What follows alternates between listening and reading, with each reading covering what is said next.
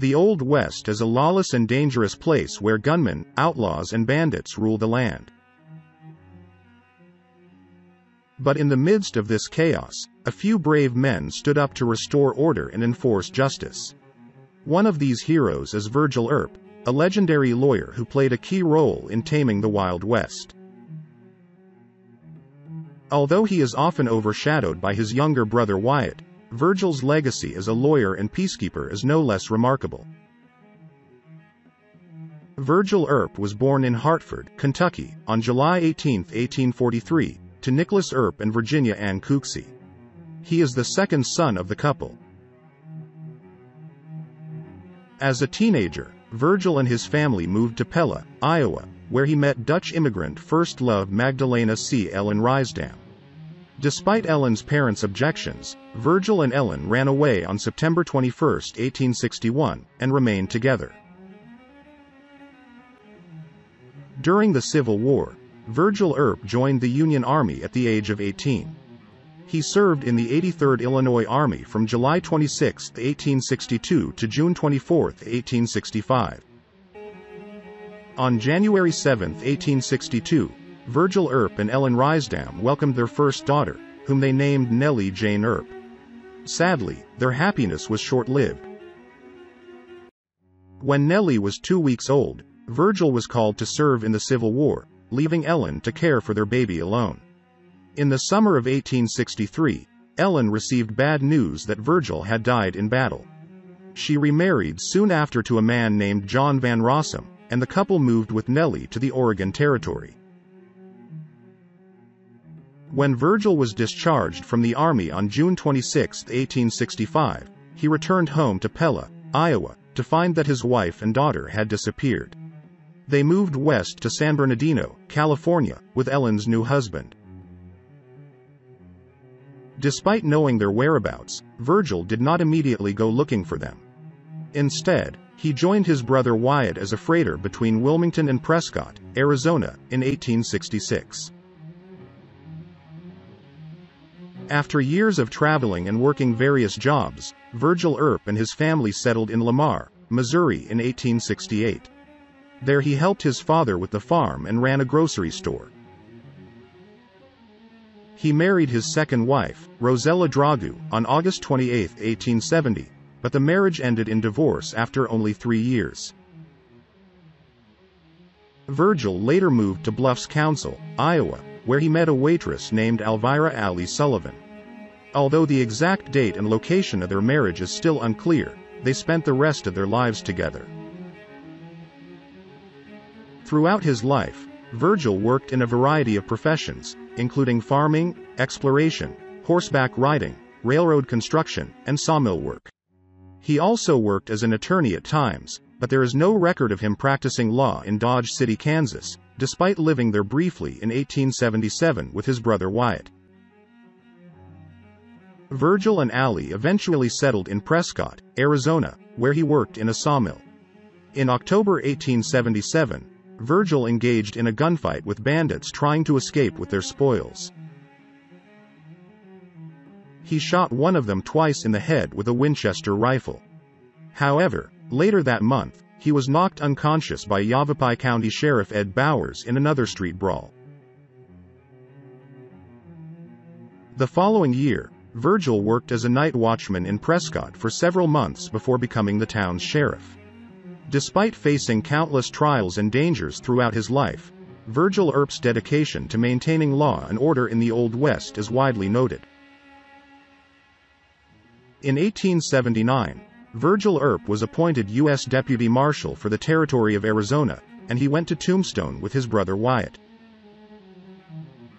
However, less than a year later, on October 30, 1880, he became acting marshal of the town after the previous marshal, Fred White, was killed by outlaw gunman Curly Bill Brocious. Virgil continues to serve in his federal law enforcement position while serving as sheriff. But his term as acting field marshal was short-lived as public marshal elections were held just 2 weeks later, and he narrowly lost to Ben Sippy. On June 6, 1881, Virgil was reappointed as acting city marshal while Ben Sippy took a temporary leave of absence. During this time, Tombstone suffered a devastating fire on May 22, 1881, and Virgil was among those working to deal with the aftermath. Soon after, the city discovered $3,000 in improper financing at the sheriff's office.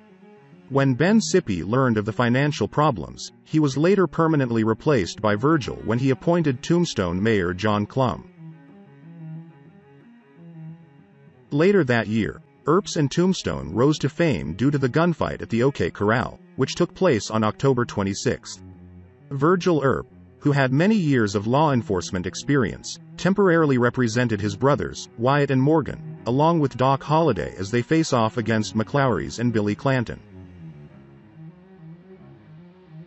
The confrontation became one of the Old West's most famous gunfights, resulting in the deaths of Frank, Tom McLaury, and Billy Clanton. Virgil was shot in the leg and Morgan was wounded in the shoulder. Earps and Doc Holliday were arrested by Sheriff John Behan for the murder of 3 men. The city council has suspended Virgil from his position as town police chief pending the outcome of the investigation. A trial determined that the Earps acted according to the law, but they faced constant threats from the Cowboys, who were seeking revenge for the deaths of their associates. For his own safety, Virgil moved to the Cosmopolitan Hotel, but on December 28, he was ambushed while walking from the Oriental Saloon. Shots were fired from a second-floor building, hitting the Crystal Palace Saloon and Eagle Brewery, and shattering windows. Virgil was hit in the back and left arm. Although he survived, he was permanently disabled.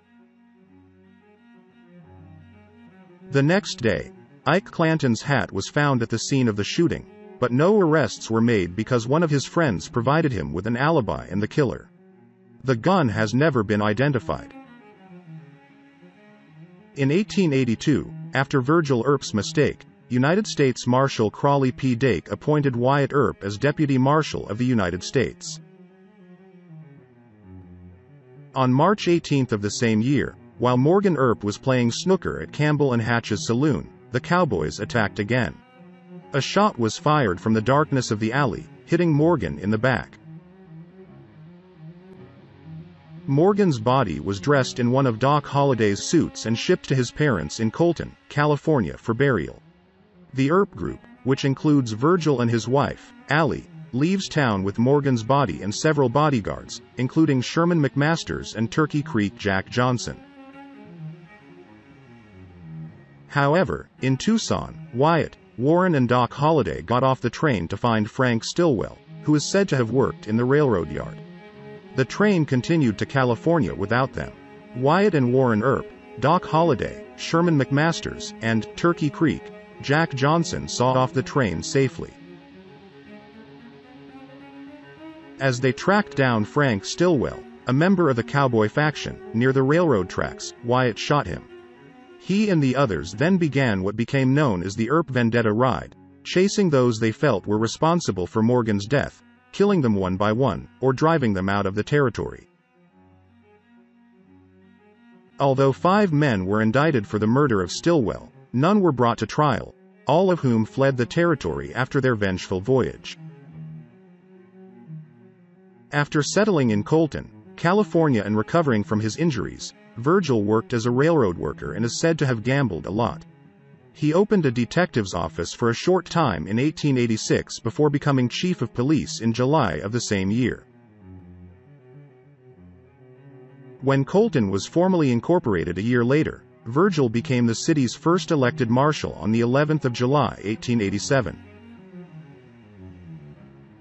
In March 1889, Virgil resigned as city sheriff and became a boxing matchmaker and casino operator in San Bernardino, California. By the spring of 1893, however, he was restless and established Earp's Hall in a mining camp in Vanderbilt, California. The 2-story bistro hosts dances, awards and church services in the upstairs lobby, while downstairs serves typical pub food. Although very popular in the town, Virgil still lost in the 1894 police election. Virgil and Allie briefly returned to Colton in early 1895 but soon moved to another booming mining town, Cripple Creek, Colorado. Virgil didn't stay long, quickly moving back to Prescott, Arizona and working in the mines. In the fall of 1896, he was injured in a mining accident and went to work on a farm south of Prescott. In 1898, Virgil received a letter from Mrs. Levi Law of Portland, Oregon, asking if he was the same Virgil Earp, who had married Ellen Rysdam in 1861. Virgil and Mrs. Law began a correspondence, and in April 1899, he and Allie traveled to Portland to see her and his 2 grandchildren for the first time in 37 years. They remained in contact until his death. Virgil ran for sheriff of Yavapai County, Arizona, in 1900, but his health declined and he was forced to drop out of the race. In 1904, he returned to Colton, California, but was unable to obtain a license to open his tavern due to his opposition to taverns and the ordinance limiting the number of pubs. As a result, he and Allie moved to Goldfield, Nevada, where he became deputy sheriff on January 26, 1905. Unfortunately, Virgil's health continued to decline and he died of pneumonia on October 19, 1905 in Goldfield. His daughter, Nellie, arranged to have his body taken to Portland, Oregon, where he was buried at Riverview Cemetery. Allie returned to California and spent the rest of her life there, dying at the age of 98. Virgil Earp's life is a story of determination, courage and resilience. He rose from the son of a farmer to a respected lawyer, sheriff in several towns and cities during his lifetime. Even in the last years of his life, he continued to seek new opportunities and adventures. His legacy lives on as a symbol of the American spirit. Virgil Earp's life is an inspiration to all who want to live their lives better with courage, honor and purpose.